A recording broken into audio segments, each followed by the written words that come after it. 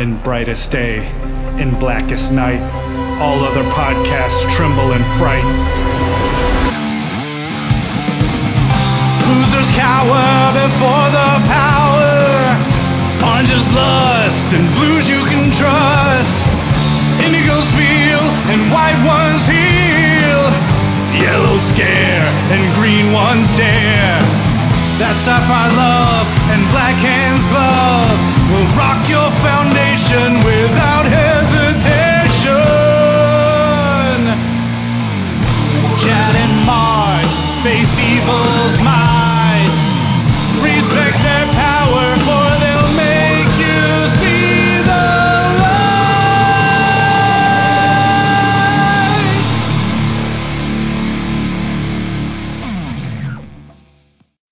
Hey everyone, I'm Mark Marble.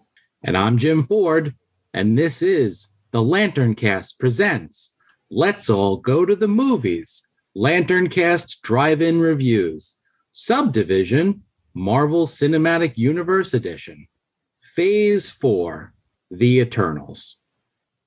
Episode 458.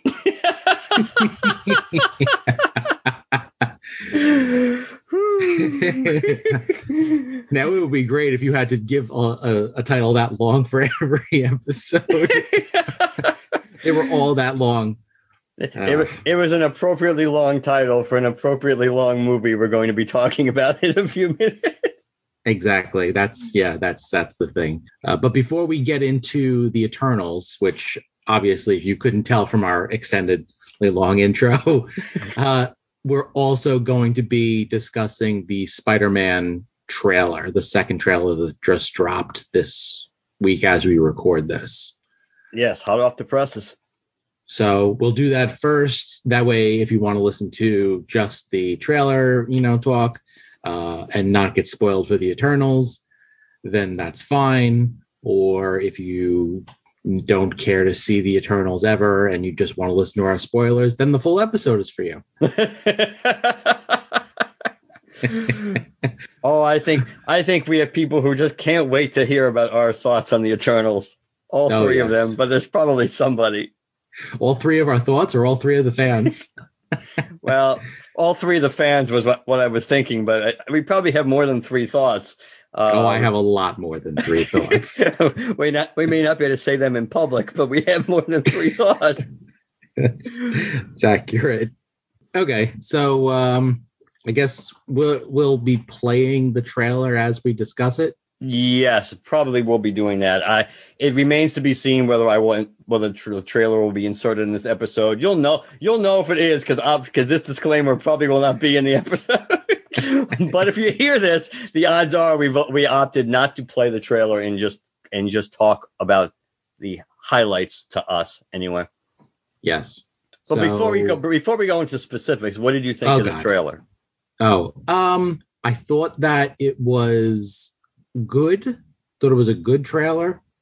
I'm more I think I'm more excited, now knowing that there's even more villains in it than I had previously thought. Some of the humor in the trailer didn't really land with me, so that has me, I guess, a little concerned. But obviously, I think like the biggest takeaway from this trailer is the stuff that wasn't in it. So how about you? I think your description is pretty dead on for what I thought too. Like last night, I told you right off the bat that I felt I was a little disappointed in it. I think my disappointment is a little more muted now that I've watched it I've watched it several times on its own and watched like about a gazillion trailer reactions videos since. That again, yeah, I think for most people, if there's any negative, it's what wasn't in it. And for something that was, at least during that big trailer event that they had that this premiered in last night out in California, right? That they were promising like big surprise. I guess their big surprise was that Tom Holland was there. I guess that. But as far as what was actually in the trailer, I don't know what was a real big surprise. I mean, we already knew Doc Ock was in it. That was proven in the last trailer. It was obviously heavily implied Green Goblin was in it. The lizard, I guess if you slowed it down enough, you saw the lizard was in it. There was enough swirling sand and lightning to indicate Electro and Sandman were in it. Right. Though realistically speaking, of the villains, and I'm sure we'll talk about the Green Goblin stuff too specifically, but there really weren't any villains in this movie that we got a good full glimpse of in this trailer that we didn't know for a fact were going to be in the movie. All it did was, I guess, it did elaborate on some of the rumors that were out. It gave more credence to some of the rumors that were out there about some of the plot of this movie, about them having to return the villains, and by returning the villains, they basically were being returned to die, since that's what they were fated to do, and that Peter Parker was going to have a problem with that, which of course supposedly Norman Osborn does a real good job of playing head games with about that, which is why they end up being freed again after Doctor Strange and or Peter Parker combined catch all these guys. That was rumored, and I guess in seeing Doc Ock in his containment cell and things like that, it kind of reinforces that, and Peter taking the box from Doctor Strange, and it so it kind of like reinforces, I think, a lot of the rumors that you had heard. Obviously, the big takeaway was literally what was taken away from us, arguably from the trailer, was that there's still no confirmation of Tobey Maguire and Andrew Garfield and their Spider-Man being in the movie. But if you could get beyond that initial disappointment, it was a pretty fun trailer. Yeah, definitely. I mean, and just to get to see some of these villains again, like as much as we did in the trailer, I think that in and of itself is pretty cool. I do think that is the he went by the name Hobgoblin in the Amazing Spider-Man movies, right? No, he was still Green Goblin. He was still Green Goblin? Yep. He was very Hobgoblin-esque though. He was all kind. He was a weird amalgam of what they did, making him deformed like that. Actually, but almost more like Demo Goblin. When Jack-o'-lantern was pretending to be Hobgoblin, and then he ended up becoming Demo Goblin and actually transformed. Yeah. That's almost what it was like, except there was no trip to hell or something involved in it. Yeah, but yeah, I don't know. Like I like this trailer. Like it's got me. The one, I guess, downside of it is that there's been so much speculation about this movie, about who's going to be in it, about who's not going to be in it, like what the premise is, that at this point I'm so just like I'm kind of burnt out on trying to guess what's going to happen, or like the different news stories like, oh, and this person's confirmed and this person's confirmed and this person may be rumored to be in it, and then you got Kevin Feige. Feige. I can never remember. I don't care enough.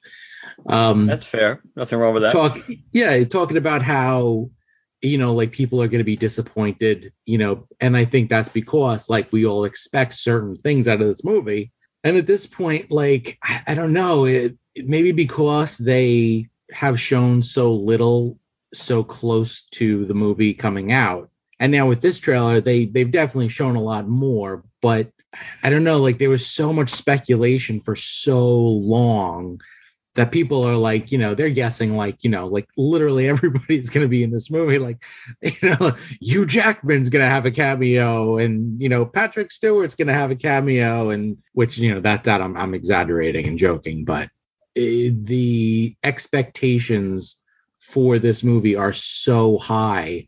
There's almost no way that they can deliver on all of it. So, it's just like a matter of like, okay, like at this point, I'm just like I'm done.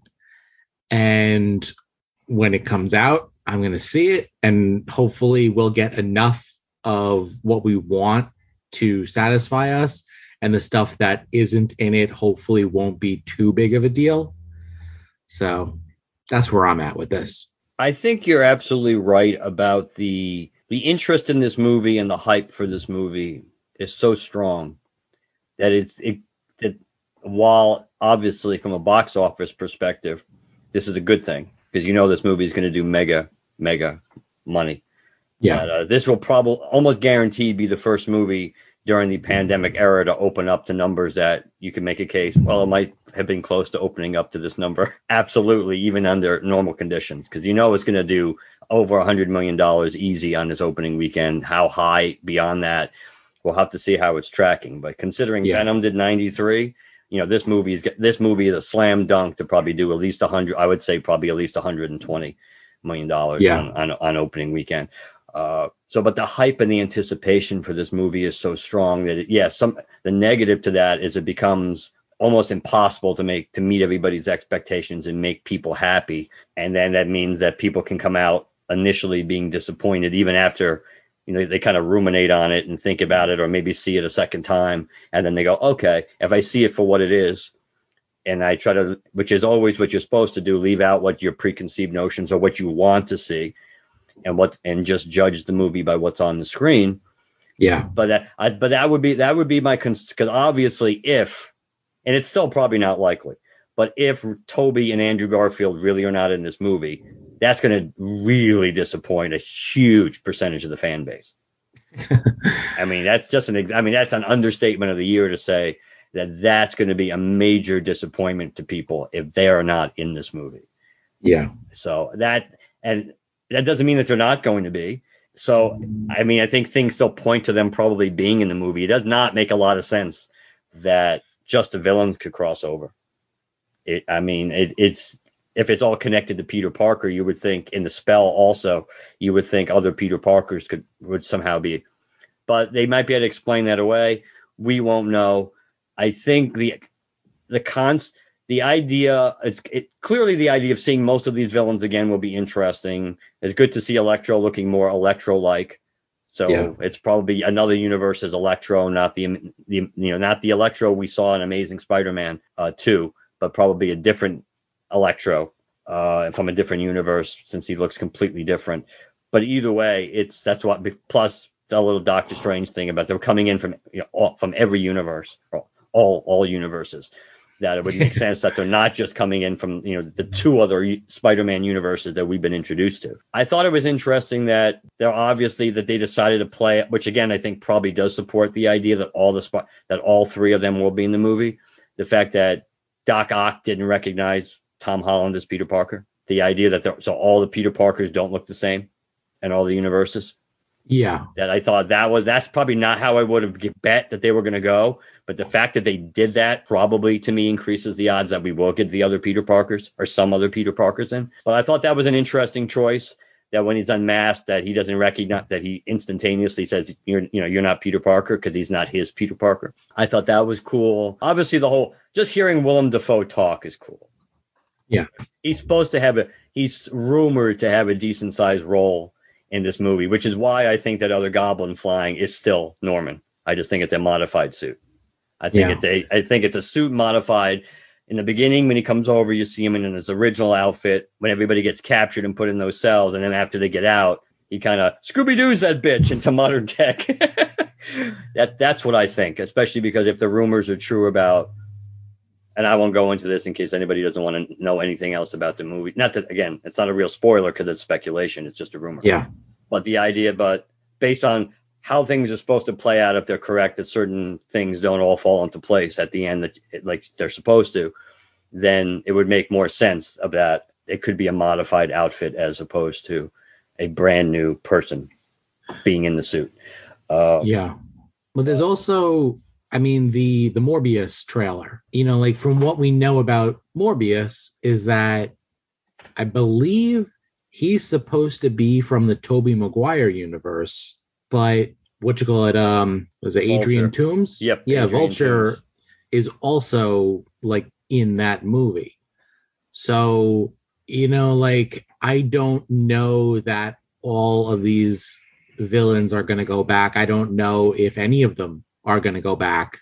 It could just be, that this is it and they're stuck here now or something like that, or they whatever. Maybe they'll merge the universes as some I don't know, weird thing like that. To me, the nature of them meeting up is it's super nebulous, and it's just it's magic, don't have to explain it. Because why would just Spider-Man's villains or other versions of Spider-Man, show up. Like it doesn't, nothing about that makes any sense whatsoever. Oh, well, you gummed up the spell. It's like, well, the spell was to make people forget that he was Spider-Man. It wasn't like, to get rid of his enemies, or it's not like all of my, I guess a bunch of his enemies. Well, not. I'm trying to remember now if everybody knows who he's I think almost. Spider-Man. I actually was thinking about this too. I think almost everybody did know. We know obviously Norman. We know Norman knew. We knew Doc Ock knew. Yeah. Sandman knew. I think the see the stuff. It's shakier with the Andrew Garfield stuff because I didn't watch it as much.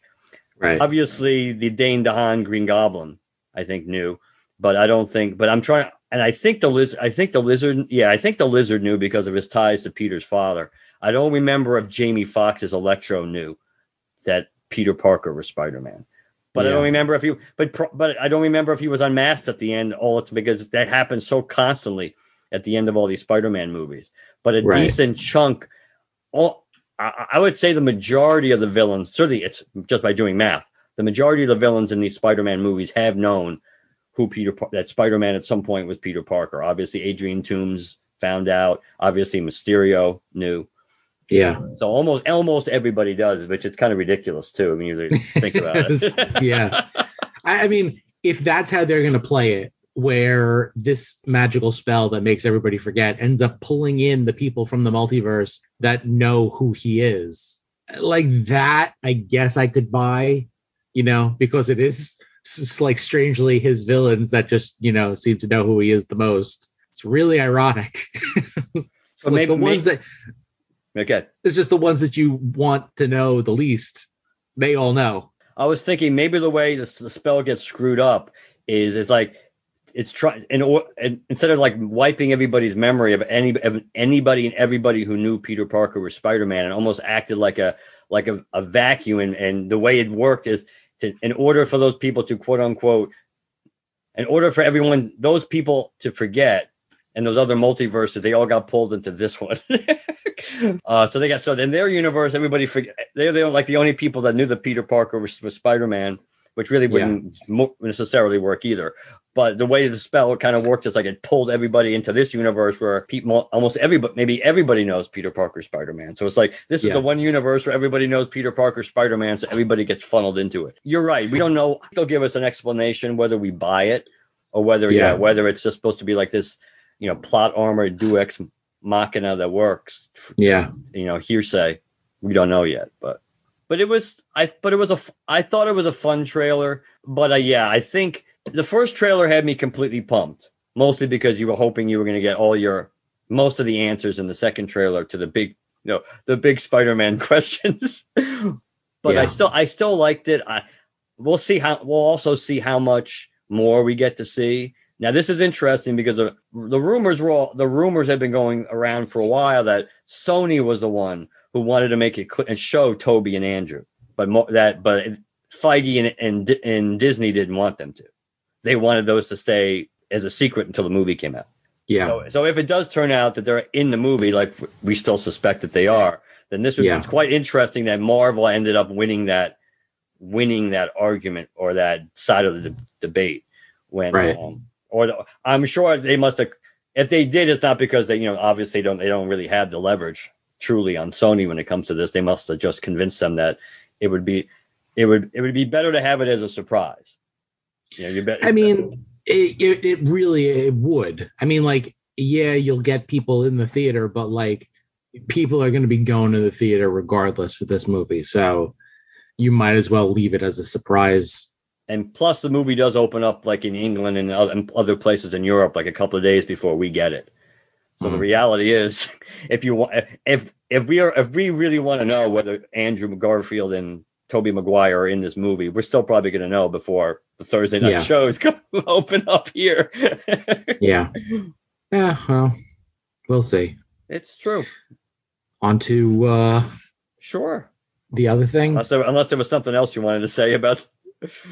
I was going to say onward, to bigger and better things, but but it's the Let's just Eternals, move so on to it's on to longer things. Yeah, it is bigger. It's that's something, I guess. I guess that is something.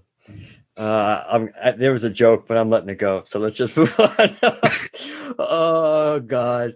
All right. So let me say. Well, I kind of put my initial thoughts out, briefly in Facebook right after I saw this. So let me just revisit that, and then I'll let Jim have his platform.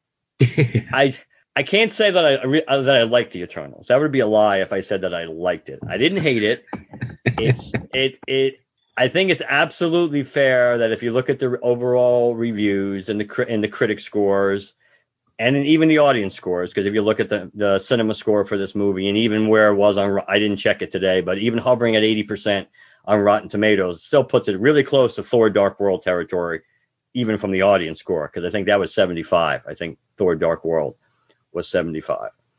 I think this movie absolutely deserves to be put into that group, which is the bottom tier of the MCU, which usually not, and there's always people who disagree, but the general consensus is you throw in Dark World, Incredible Hulk, one or both of the Iron Man sequels, and that's usually in the bottom of the MCU, and it really hasn't changed all that much since, which is pretty remarkable considering how long ago all of those movies were. Well, actually, Iron Man 3 wasn't that long ago, but Iron Man 2 and Dark World were a long time ago now. I think that Guardians 2 might be in that group. See, that's grown on me. I will agree. When I first saw it, I need to watch the first Guardians because I haven't watched it in centuries, and I was never a huge fan of the first movie. Yeah. But I knew when we saw the double feature in 2017 that Guardians 2 was far inferior to the original. But I've seen Guardians 2 so much on first Netflix and then Disney Plus, and because Kurt Russell's so good, he's so good in it's kind of grown on me a little. But I agree. I don't think that's in the upper echelon too. No, that's probably fair. But the Eternals, in my opinion, absolutely deserves to be in this lower tier of the MCU. It's not a complete train wreck. And I can't even necessarily blame the majority of the casting. You could say the chemistry between certain people don't really work that well. But I don't necessarily think the acting itself or the cast is horrible. It's something was lacking in this movie, whether it was the way it jumped back and forth in time to tell the story. I'm not sure. All I know is it was a long movie. It didn't completely drag, but it did seem long. It certainly was longer for close to 2 hours and 40 minutes. It certainly was like 8 times longer for a 2 hour and 40 minute movie than Endgame was for 3 hours. That's for sure. And the ending, considering the end of the world was at stake, seemed so anticlimactic. It wasn't funny. So I do think this movie kind of deserves the reaction that it's gotten. Yeah. But I don't hate it. I also have I think my friend Dan summed it up the best after we got out of the theater. He said, "I'm glad I saw it, but I have no need to see it again." Yeah, well, without a doubt. Does that wrap up your thoughts? Yes, that was my I thought subtle, but obviously too subtle segue for you to just let her rip, Jim. I wanted to really just confirm it, because sometimes you'd have to like pause for a movie like this where it's just like, oh God. To cleanse your palate. Now back to shitting on it. Yeah, it's enjoyable enough to watch one time. It has entertaining bits in it. There, like, the acting is pretty solid. All the cast does a pretty good job, some better than others. You walk away, I think most people are going to walk away from this like everybody's going to like certain characters more than others, and there's a lot of characters, so I guess it's kind of impossible to give them all equal time and development. But I mean, like, by the same token, I think one of the best characters was the chauffeur. Oh yeah, First, I wasn't sure if I needed to respond. Then I was still muted, so I couldn't respond. Yes, Karun, is that his name? I'm looking at the cast. Karun, I think, was the chauffeur / personal assistant there. Yeah. So like that's while like he was delightful to watch in the movie, like the his relationship to I don't actually remember what his character's name was. Kingo. Kingo? Kingo. Okay. Yeah. So the relationship and just how he interacted with the rest of the Eternals, like that was fun. That was really fun. Kingo was a fun character. There were other like some fun bits in it, but overall the tone of the movie was so like dour and downbeat. And like it's first off, it's a superhero movie. I can see that they're trying to do something new and different, and maybe make something a little more thought provoking, or I don't know, something a little more cerebral, I guess, than a typical beat 'em up superhero movie.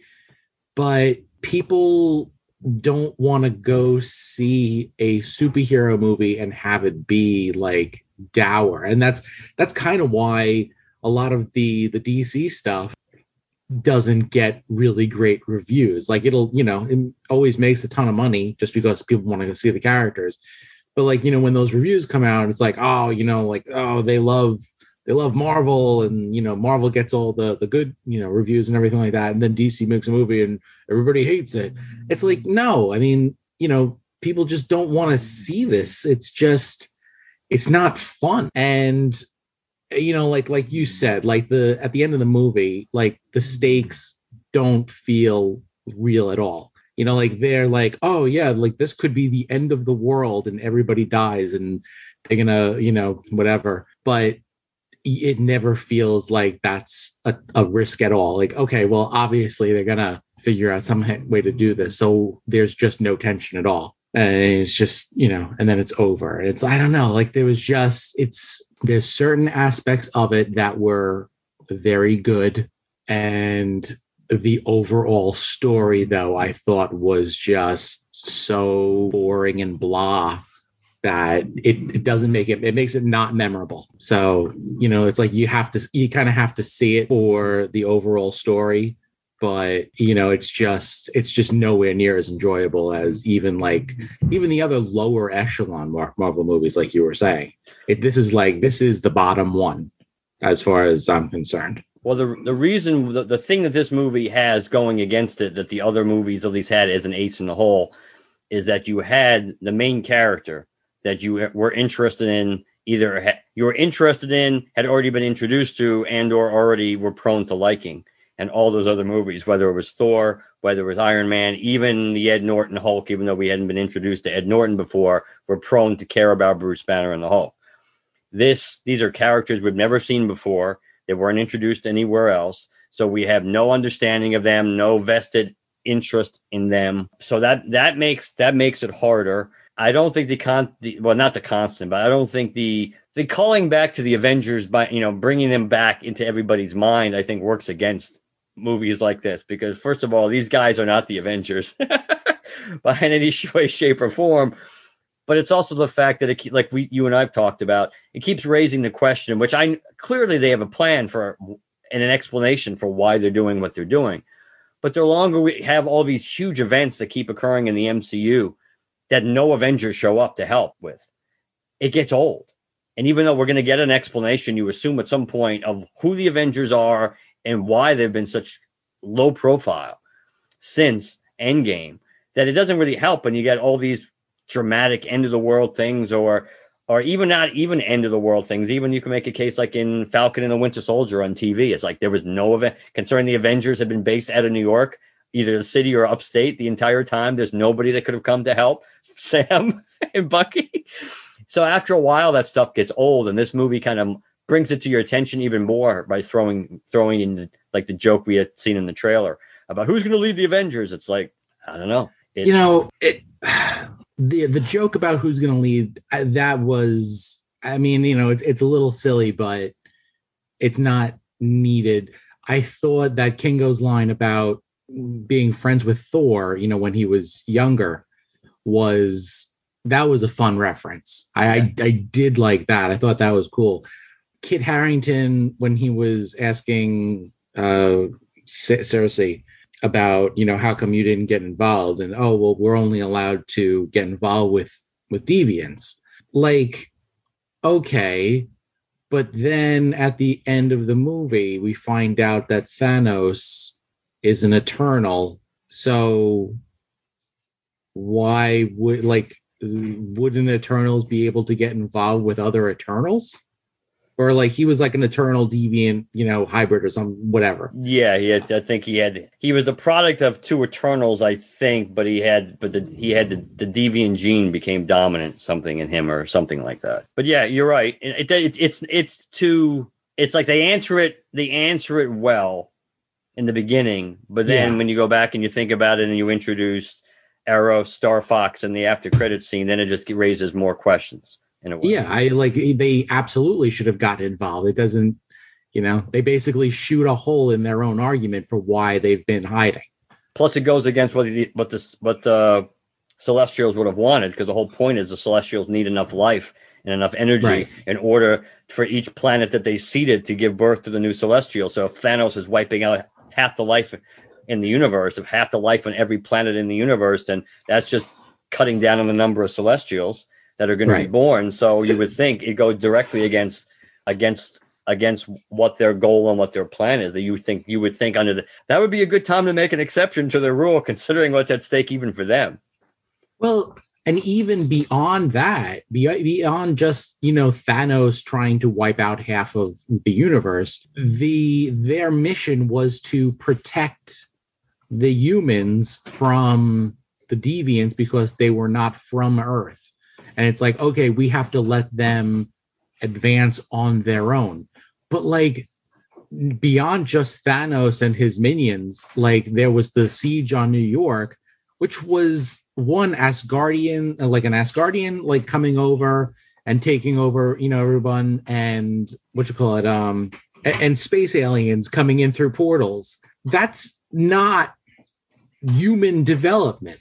Like that is clearly stuff from outside of human development that's trying to have an effect. Like Eternals pretty easily able to step up and be like, okay, we're going to help out so that way this other force also doesn't alter human history. So like, it's one thing if it was like Ultron. Okay, right. Humans built this thing. We have to, we can't touch it. Like when Scarlet Witch, she gets her powers, we can't touch her because she's a human and this is their development, blah, blah, blah, blah, blah.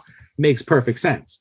But, their entire mission, to protect humanity from outside sources, like, yeah, you should have stepped up for quite a few of those incursions. Oh, yeah. It's a slippery slope, because if we've seen anything, and hey, we just saw it in What If, which we had seen, anybody who knows The Watcher knows, for a guy who, and generally speaking, whose role and job is to never interfere, he miraculously interferes a whole lot. Everybody who just whose job's not to interfere, ends up interfering, whether it's Captain Kirk, whether it doesn't. At the end of the day, people skirt the rules and are able to justify how they're doing it all the time. So yeah, it does become questionable. I must admit that seeing the Celestials kind of be guardians of the universe-esque in their bullshit was kind of, it's hard to say it's refreshing, but it was predictable.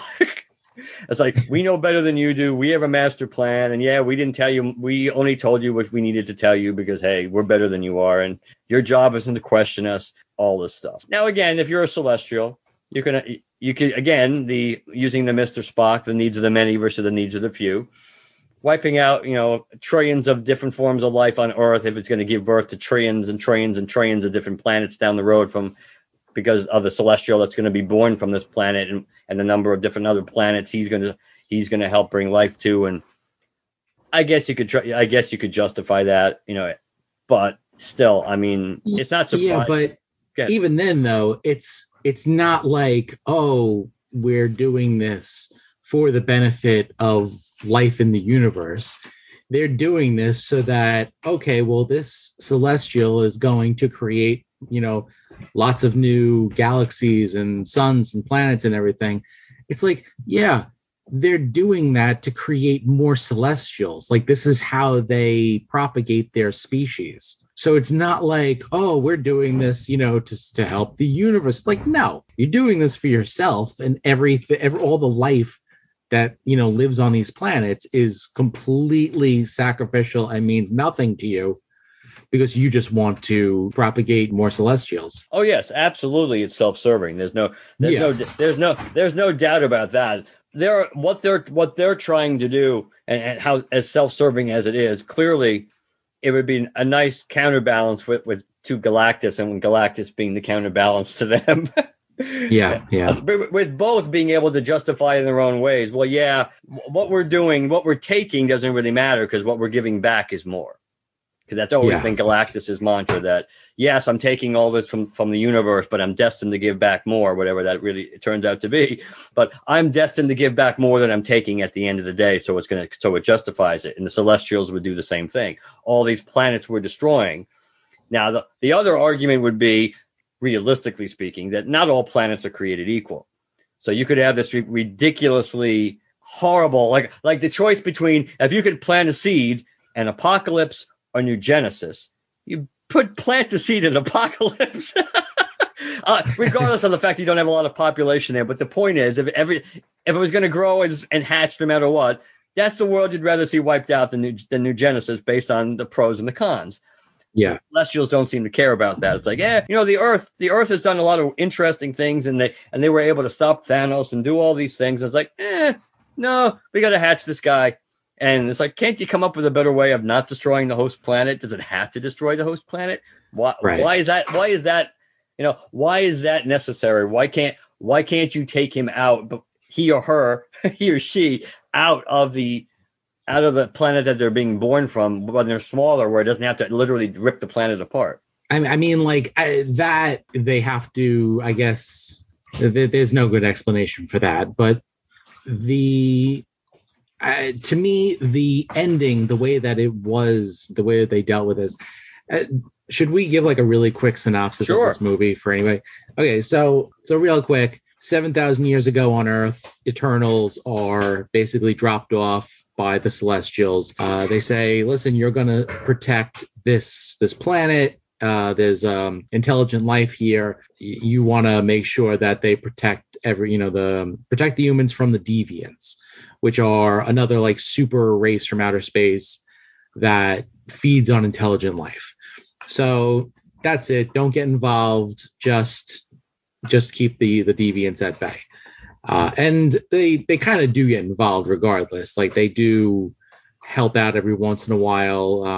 The invention guy, Phaistos? Yes, hold on, I'll get it. You're right. You are in the ballpark. It is Phastos. Okay. Phastos. He gives them ideas for like plows and eventually the atomic bomb, and like throughout history, he's like kind of like helping them out with ideas and things, and they're all kind of doing that. So they help out a little, but they're trying not to like totally push humanity in one direction or the other. So then thousands of years pass, and they finally wiped out all the deviants, and they all kind of like, they're waiting for the Celestials to come get them and be like, oh, okay, time to go on to your next mission. What was it? A couple of 100 years, like 300 years, 500 years? I think it was like something like 500, something like that. Yeah. So like 500 years ago, they wiped out the last deviants, and they all kind of like went their separate ways and kind of retired and started living human lives, to pass the time waiting for the Celestials. And then, obviously the film picks up on modern day, and they all have their own, lives and things like that. And there's like flashbacks that go back and forth showing different time periods that they were in and things that they were doing. And I'm already exhausted talking about this movie. well, They all go their separate ways. They all experience human life in a different way. The relationships, some of the relationships that were close, like Thena and Gilgamesh, that maintain themselves. Some break apart, like Circe and Icarus. But in the meantime, as we get into modern times, current, we find out that all the deviants were not really dead. They were frozen. Damn global warming.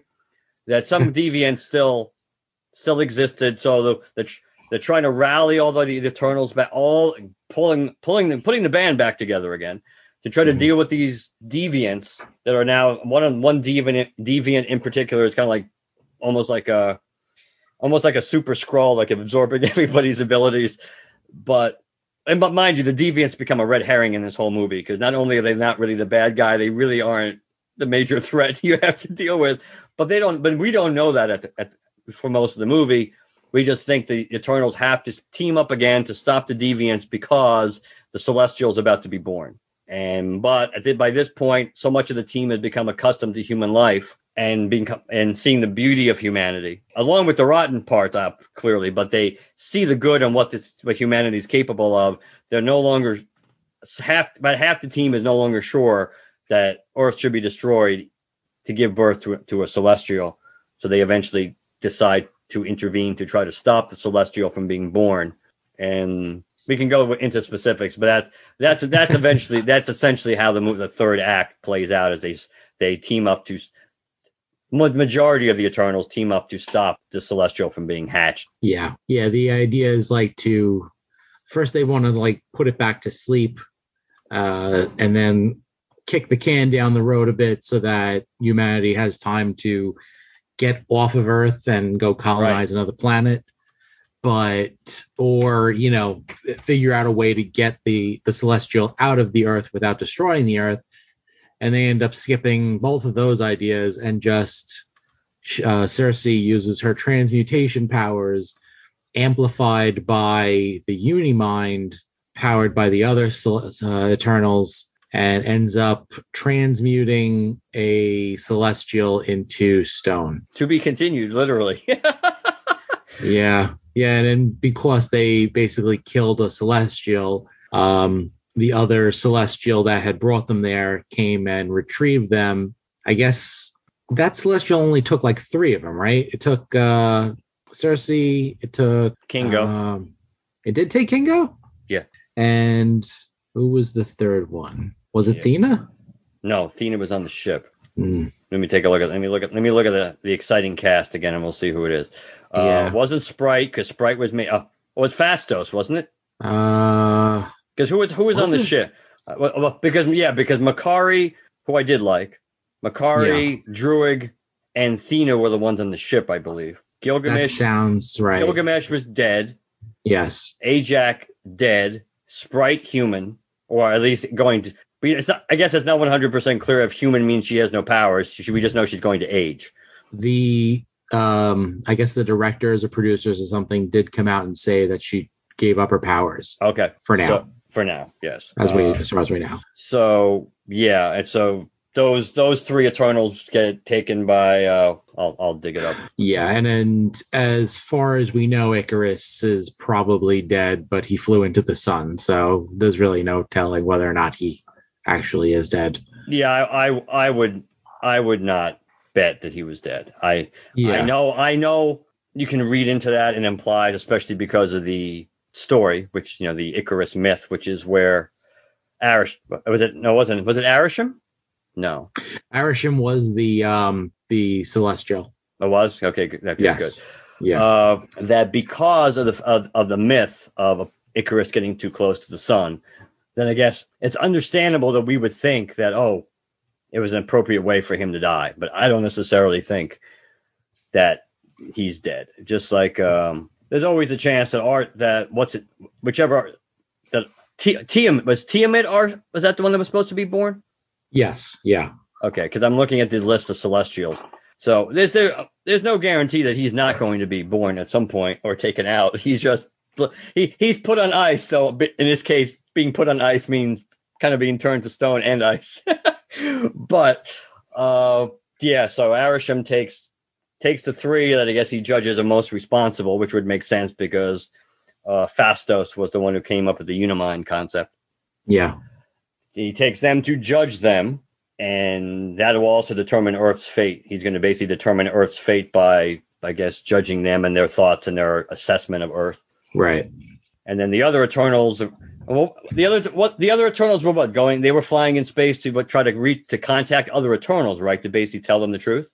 Yes, exactly. And that's when we get leads into the first post-credit scene with, God help us, with Pip the Troll and Harry Styles as the character we never needed to see, Arrow/Star Fox.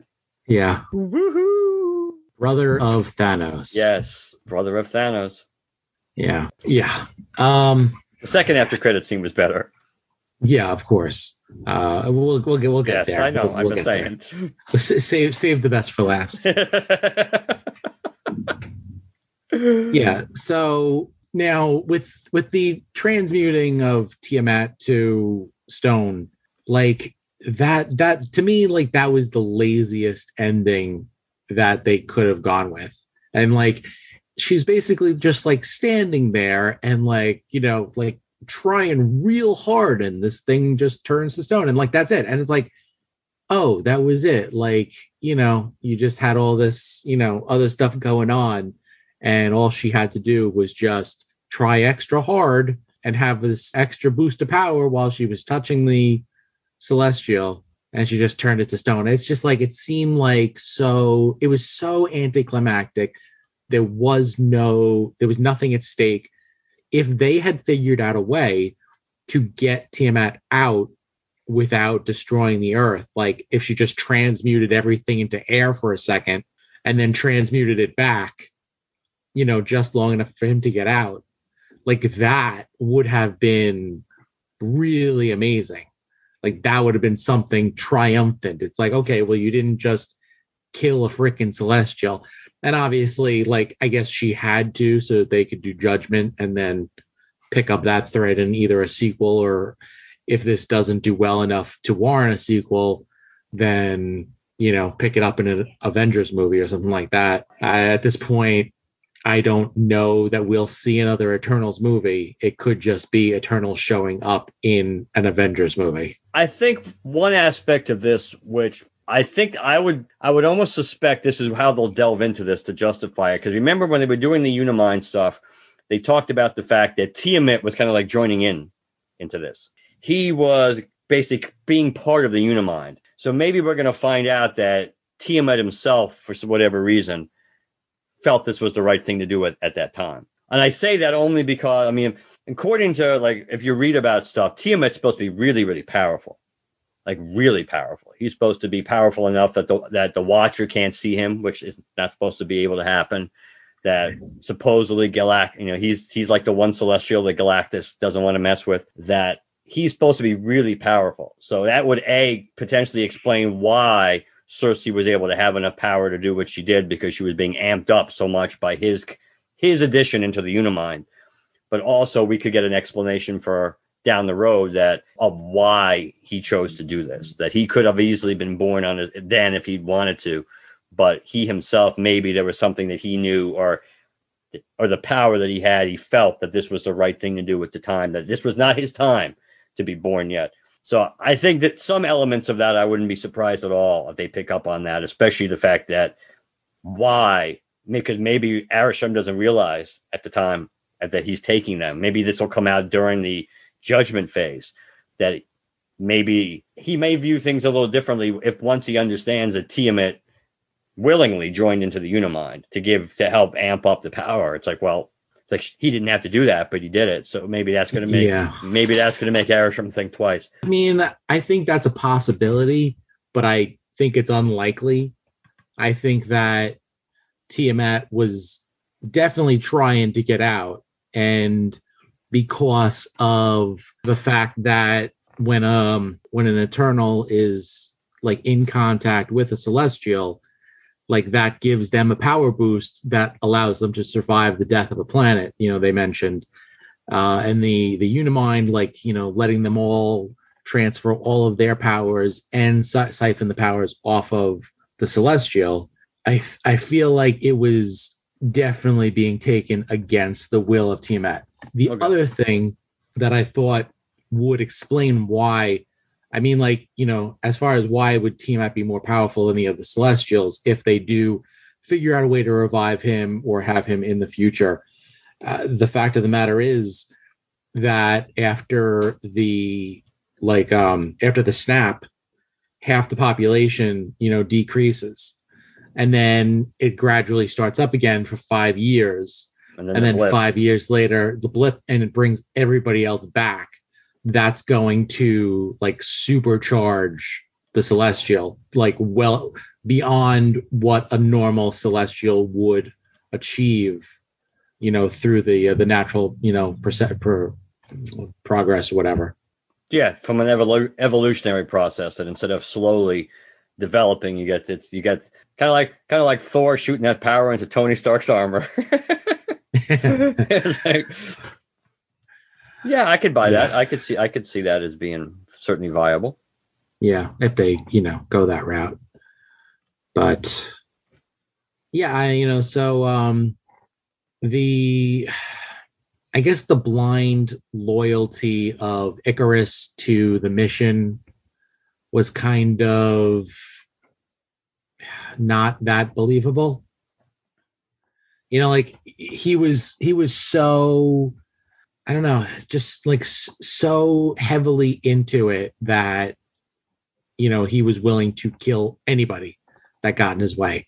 The other thing was, we never found out what he was doing when he left Cersei. You are correct. Because there is a specifically, yes, as in what he was doing all that time. Yes, we know why he left Cersei, because of the fact that once he found out the truth, that he knew he would have to tell her. And he probably knew how she was going to react to it, so that's why he didn't want to tell her. Right. His loyalty is an interesting thing, because on one level, I mean, it's like any kind of loyalty. You can look at it on one level and say it's admirable, because loyalty is not a really strong a trait that people really demonstrate a lot of. True loyalty very often, it's usually, what have you done for me lately, and I'm loyal to whatever helps me at the given moment. And then so on one level it's admirable, but you would think that, considering, and they kind of set this up in the beginning of the movie, that Ajax, was so loyal to Arishem, except until that one moment, or until, however they phrased it, that you were waiting for what the moment was, that basically the instance that she kind of flipped, or she thought that Arishem was wrong. You didn't necessarily know that she completely flipped against them. She just thought that, in that they were setting it up where it could have just been they wanted the Eternals to do something, and she thought the decision was wrong. Not that necessarily the whole mission that they'd been put on was wrong. But once you find out that was what happened, that Ajax, who is the Salma Hayek character, that she comes to realize that what they're doing, that their mission is wrong. That is would have an effect on Icarus, except obviously Icarus was kind of power hungry in his own way. He liked the fact that so many people saw him as the heir apparent to Ajax, to be waiting in the wings to take over. So I guess you can look at it from that aspect too, that the absolute power corrupts absolutely aspects, and see as the Superman literally of the group based on his power set, that he is so loyal. And again, it's like dealing with the Guardians. It's like, if you believe the Guardians know exactly what they're doing and they have the greater good in mind, then you'll either help them do bad things or stand by and let bad things happen, because they're telling you this may look bad, but even though the Guardians would never even say that, but that the Guardians are making a choice, regardless of how it looks to others, that there's a greater good in here. There's a bigger picture we're seeing that you don't trust us. And that's the way Icarus viewed Arishem and the Celestials. Yeah. But it's also pointed out that he's not the only one who thought this way among the group. I mean, Kingo still thought that the Celestials should be born. And talk about somebody who really lived the life and took advantage of humanity. And I don't mean using humanity, but the benefits of what, living on the earth could be like, in maybe shallow, materialistic ways. And then Sprite, but of course Sprite was, you could make a case she was doing it more out of her personal love for Icarus. Yeah. But either way, you pretty much had close to half the team that was left at that point that was willing to still side with Arishem. So it wasn't so straightforward. It's true. Was there anything else that we wanted to discuss before the last extra credits, the post credits scene? Yes, of course. Well, you liked Fastos' family, right? I did actually. Yes, that scene where he had to say goodbye to, try and save the world when he wanted nothing to do with them or, their mission or anything. He would have been content to just kind of stick around and let the planet die, but he'd be with his family. Instead he had to say goodbye to them to go try and stop it. That was pretty moving. It was an emotional scene. The one of the few emotional scenes of that movie for me. The sex scene I thought was completely pointless. I did not need that in the slightest. It seemed incredibly out of place in a Marvel movie. And maybe because they were, and maybe it gets maybe it gets magnified how ineffective and unnecessary it was because of the fact that they probably figured, hey, if we have this really raunchy sex scene where it's there's a lot of groaning and movement, that people are really gonna lose their shit. So but instead you make it the most antiseptic, unsexy love scene, and it's then it makes you wonder why they even bothered. Exactly. It's I agree with you. I mean, I don't think I necessarily knew that the sex scene was between them. I just knew that it was going to be one. Yeah. But yeah, I would agree with you. I don't think that did much for the story. I think looking at these characters real quick, the ones we haven't spent a lot of time with, I thought Angelina Jolie's Thena was pretty good. I like the fact that she was screwed up because of, as we find out, the Celestials are basically almost like meat robots that every time they succeed on a planet and a Celestial gets born, they go back to get basically reprogrammed and repurposed before being sent out for another mission. But obviously, Thena's memories were never completely 100% wiped the way they should have been. So she was having all these flashbacks and interactions with past lives, which made her completely unreliable as an ally. Gilgamesh could get through to her, and actually Ajak was pretty good too when she was there.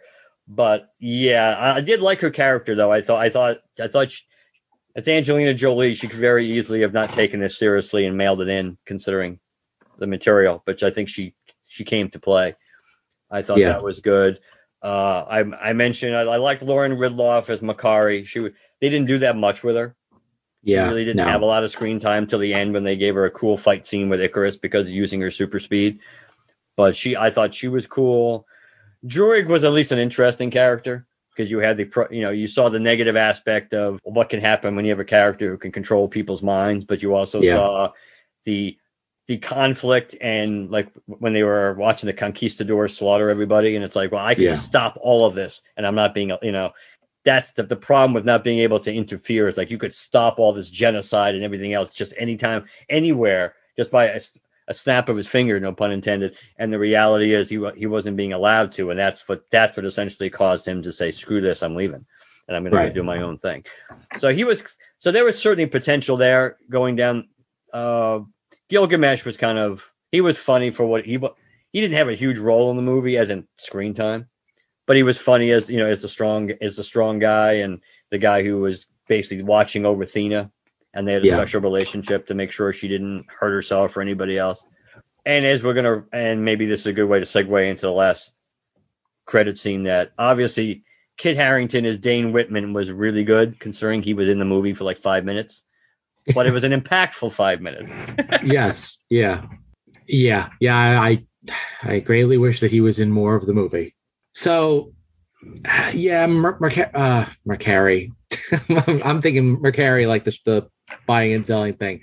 Mercari, she was good, but I didn't get enough of her to care a lot about her character. Like she was fine. I like the relationship her and Druig. That was cool. Like they pick up on the thing with the Emerald Tablet in the end. I thought Druid was okay. The I like Gilgamesh a lot. He was for as little as we had of him, I thought he was really good. I was not. I was very hesitant, on the Angelina Jolie character, but yeah, like you said, like she really came, she really delivered. She was really great. The thing that I hated was like the name of the disease, Mad Weary. Like it was just like, oh god, it's such a cheesy name. Like, and I'm sure that that's got to be something from those old comics because it's just such a horrible idea. And the concept of remembering the past lives is fine, but just calling it Mad Weary is stupid. Yeah, beyond that, the really I did not connect with the Ajax character like at all. She didn't have a lot of screen time, but I don't know. I could care less. And the relationship between Cersei and Icarus, I thought some parts you felt, most of it just felt kind of hollow. It's like, yeah, like these people have a relationship and you know that because we keep on telling you, but you don't feel it in the slightest bit. But Yeah, she definitely had yeah, more. She had more of a connection with Dane Whitman. There's no doubt about that. Chemistry. yeah, oh yeah, absolutely. Yeah, they had a lot of chemistry. Like, and it's always nice because like when you have like this long, long movie, where they're going and doing flashbacks and like different times and they're going around the world and whatnot. Like you had like that small little scene where they're at a party together and it's like that was nice. That was just really nice that you get to see him and her interacting together and you do see the chemistry that you don't get between her and Icarus that really they should have done a better job with that, but regardless, yeah, I mean from the beginning to the end, which is the majority of the Dane Whitman character, I thought he was severely underused. They could have used a lot more of him. And now leading into the second after credits thing. Well, the second after credit scene, which is the more interesting of the two, is first Dane Whitman just kind of sets up that scene when he's talking to Cersei about basically that she's not the only one that has secrets. Yeah. And he's about to share his with, and that's when Arishem comes and plucks the three Eternals away for judgment and for eventually judging the Earth via these Eternals. But Yeah. we pick up where he basically, which in Marvel Comics is the Ebony Blade, which is his family sword, which was created by Merlin, right? I believe. I believe so. Yes, I believe so. That it was created by Merlin. It's got a whole list of powers, most of which we won't go into now, but it's pretty damn Yeah. powerful, really damn Yes. powerful. But it's cursed, so there's negative aspects to for you to wield it. And obviously there is the lore must have been passed down in his family that he has found about the sword because he still thinks he's compelled to touch the sword to pick it up, regardless of the fact that he knows there's a risk that he's got to try. And as he starts reaching for the sword to really grasp it, you hear are you sure you want to do that? Are you ready? Are you ready for that, Mr. Whitman? Are you sure you want to do that, Mr. Whitman? I think are you sure you're ready for that? For it. Yeah, that was my third choice. Yeah. I knew it was something like that, yes, which of course some people picked up on it right away. I didn't, but that was Blade. Yes. That was Blade talking to him. Not on you don't see him. You don't see Blade on screen, but that is Blade speaking to Dane Whitman. And that's the end of that scene, which of course certainly raises the specter, but for us, that we will see maybe Kit Harington in the Blade movie next, potentially. Not necessarily, but maybe. The other thing I'll note is that they did set that up slightly because, when they thought that the end of the world was, imminent, she's like, you should, make amends with your uncle, before, while you still have time, type thing. That was one of the things that she said to him on the phone. So I guess we're left to believe that he did call, make amends, and the uncle, I guess, bequeathed him the sword or something like that. Because as soon as he saw her again, it's like, yeah, you're not the only one who has secrets. Like, I feel like he's probably the kind of person that would have mentioned this if he had the sword prior. Now, from what I know, and they also mentioned the ebony blade in the movie earlier, in the spaceship. Makari has like her pile of loot basically, and I think Thena pulls up a sword, and she's like, is right, this, because she mentioned that Arthur somebody mentions that Arthur like had the hots for her or something. Yeah, it's like, was this the ebony blade or Excalibur? And I think Makari says that's Excalibur. It's like, oh yeah, and like you said. But so they do make a reference early on. From what I remember of the ebony blade, as long as you're holding it, you're immortal and can't be killed, I believe. Like it provides you with some kind of like magic armor, but it's indestructible, and you can't be, you're immortal while you're holding it, and if you let it go, then you can be killed. And it cut through anything, I believe. Yes, including adamantium and vibranium and celestials. That's from what I heard. It may not be accurate, but I remember reading some stuff about the ebony blade after the movie came out, and I believe that besides being able to absorb, I think, almost any kind of energy, I think it can cut through anything, and I think it can. It can cut through vibranium and adamantium, but I think it also can cut through. Technically, it could cut through a celestial, so, which would be real convenient if he's going to rescue Cersei at some point. Well, yeah, that's obviously why he's picking it up, because he wants to be ready for that. Now, I'm not familiar with any connection between the Black Knight and Blade. I wasn't either. There might be some out there. I was not aware of a natural connection between the two. I mean, I don't doubt it.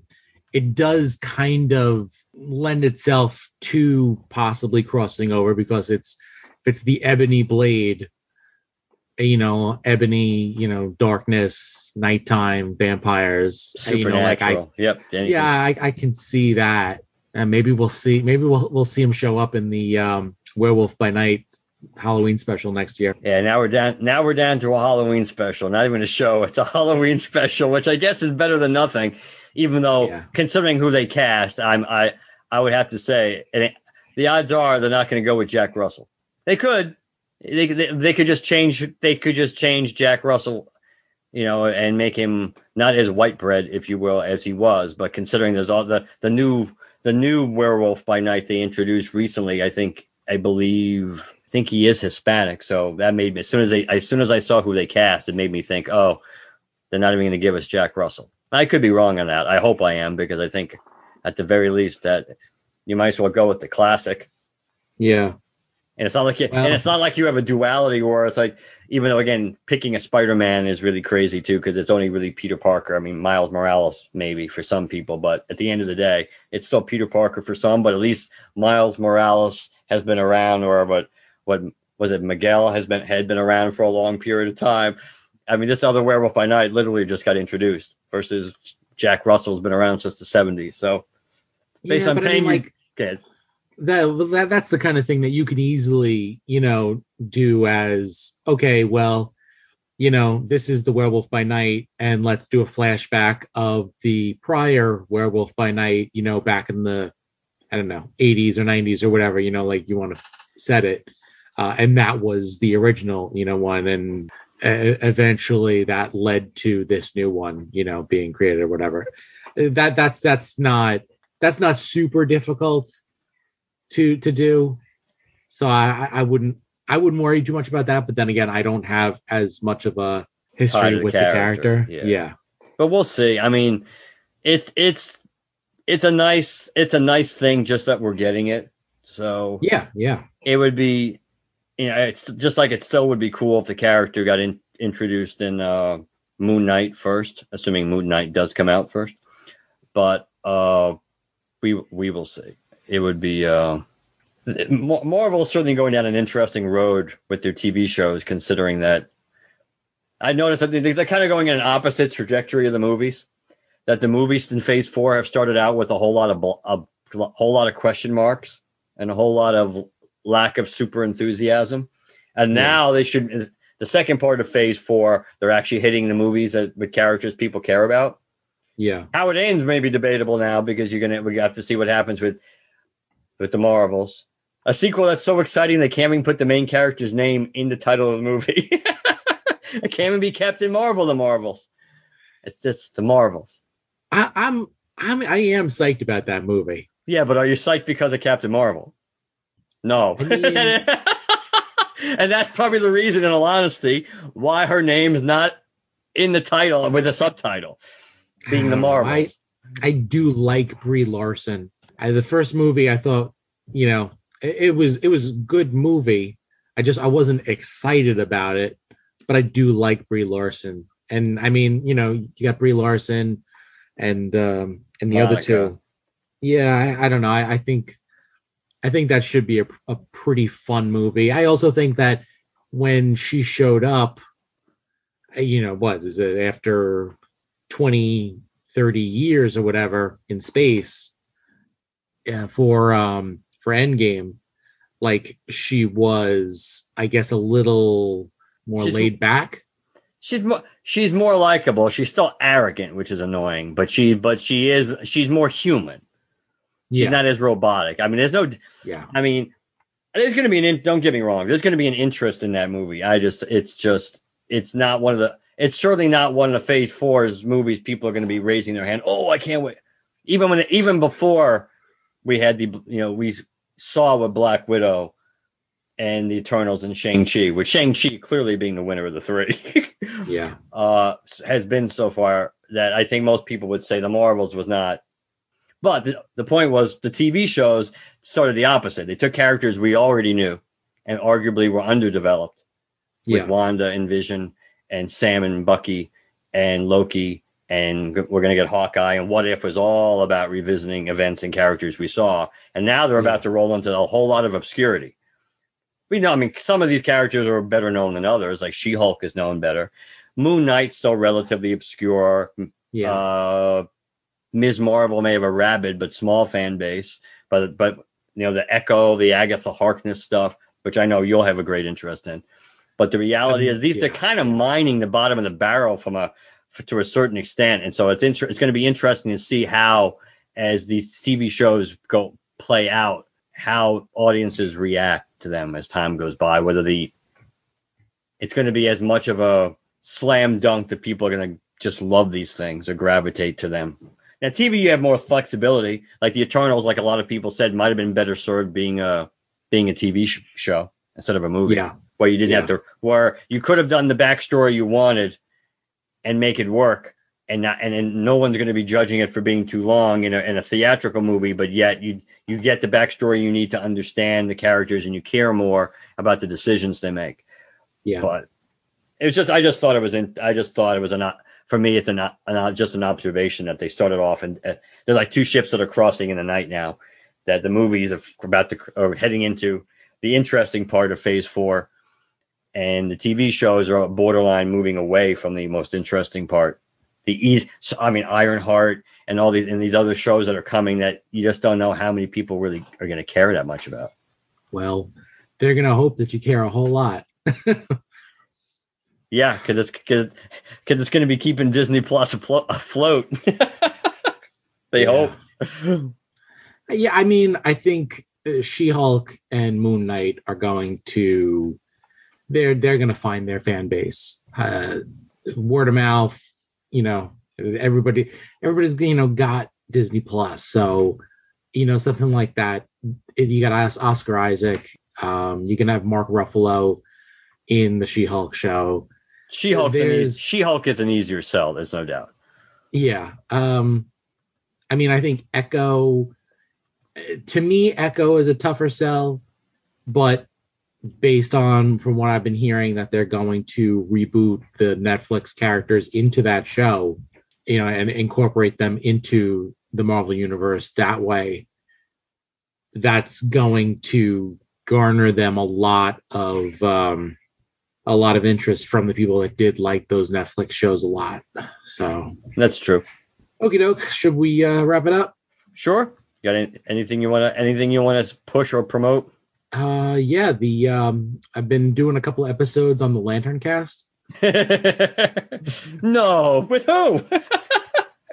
You've been two-timing me with Bokelman again. LanternCast at gmail.com. You hoe. Yeah, that is true. And LanternCast.com. Mm-hmm. Twitter, Facebook, we have some presence on that. And you can sometimes listen to us on Apple Podcasts, Spotify, and Stitcher. I listen exclusively on Spotify.